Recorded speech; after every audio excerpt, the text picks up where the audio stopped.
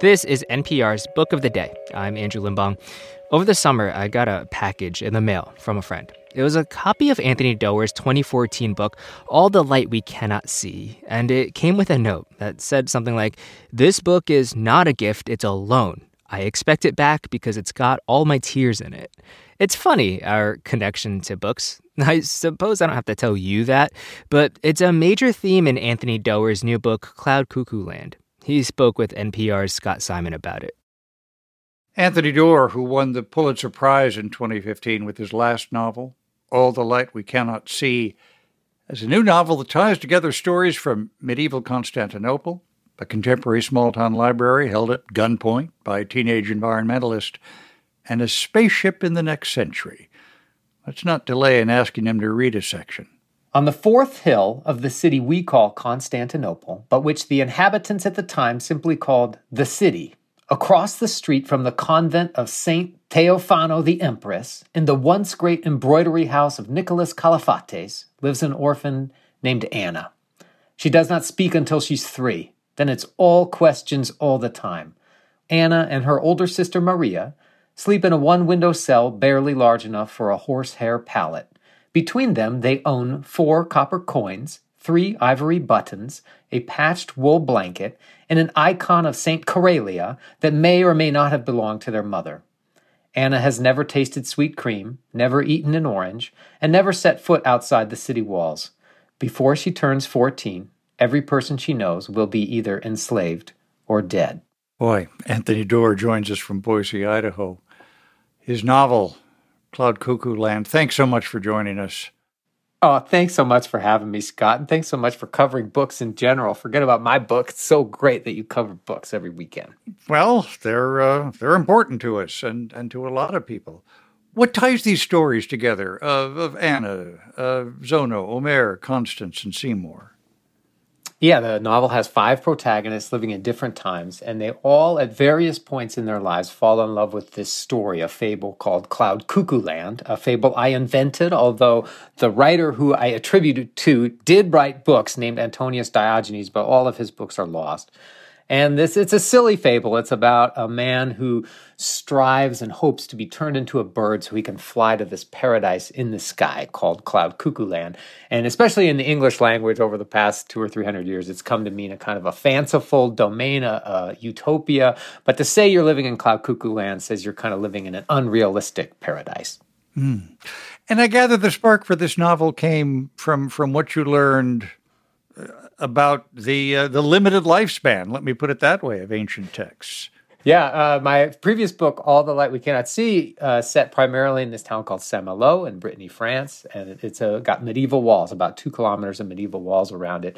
And every text I would read about the history of defensive walls would mention the walls of Constantinople, which I knew basically nothing about. They stood for 1,100 years. They were kind of the preeminent defensive technology in the whole world. And yet in high school, at least in my high school, we kind of got to the end of the fall of the Roman Empire and Western civilization. Then we just leapt to the Renaissance and skipped over 1,000 years.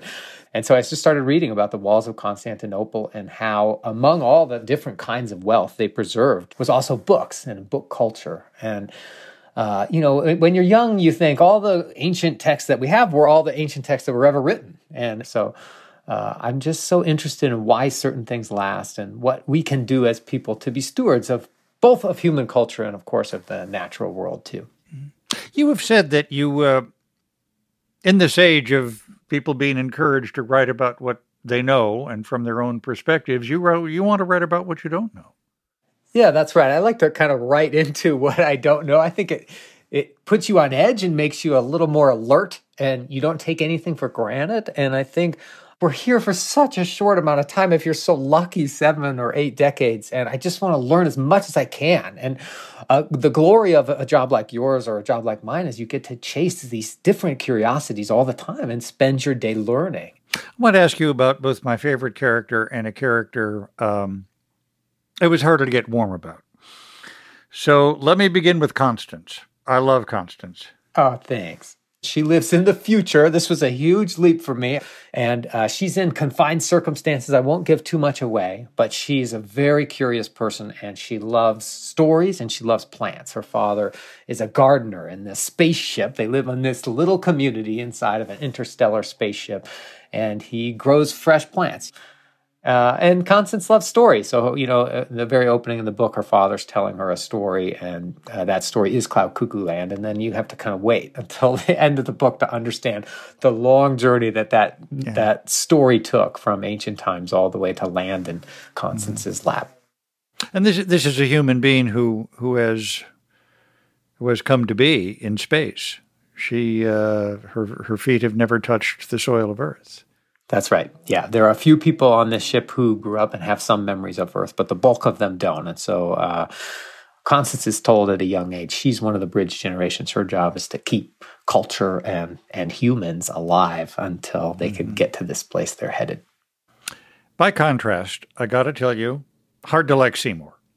He's willing to kill innocent people for what he believes is a pure and compelling cause, and all that intervenes is chance. What am I missing about Seymour? Seymour is a very complicated soul. He's one of the other 5 protagonists. Yeah. And Seymour is in love with the natural world, but he's also radicalized and possibly militant. He's so sensitive to the destruction of the natural world. And there are parts of me in Seymour that there are times when grief turns into anger. And so I was just trying to process the way I feel about the lack of wild creatures now versus the way they were around when I was a kid. And the baseline that gets drawn when you're a kid for what wildness should be, and then when you go out and see it now, just over 4 decades, and how that has changed, sometimes can elicit really strong emotions in me. And so just trying to process that, and also process what it means for young people growing up right now, and do they feel anger at older generations? So Seymour struggles with a lot of that. So many of your narrators are young people. Why? I think I have several answers. My main one is that as I get older, there's this incrustation that habit forms over your eyes. There's an old proverb, habits are cobwebs at first, cables at last. And as I get older, I'm trying and failing all the time to try to sever my connections to some of these habits so that I can keep seeing the world for this amazing, astonishing thing that it is. And so using young characters has been a way for me to do that. I think young people, as everybody knows, see things, they see it a little more easily. They adopt new ideas and new technologies a little more nimbly. And so sometimes by channeling my own consciousness for 7 or 8 hours a day at my desk through young people, it helps me rip away the scales that have formed over my eyes. I want to read the dedication. For the librarians, then, now, and in the years to come. Librarians have been important in your life. Absolutely. Each of the main characters in the novel has a relationship with a librarian in a broader definition of what a librarian can be, a custodian of books in some way. And yeah, my mom was a science teacher, and understandably, she was tired at the end of the day sometimes and would use the library as a kind of de facto daycare center for my brothers and me. And so, yeah, the shout outs to the Mayfield Public Library in Cleveland, Ohio, and the Bainbridge Public Library. Those were real havens. They were third places for me. They were place where I felt completely safe, and just the miracle of them. That's something that, talk about peeling the scales off your eyes. Like, here's the work of all these masters available to you for free, and you can take them home. Anthony Doerr's new novel, Cloud Cuckoo Land. Thank you so much for being with us. Thanks so much for having me, Scott.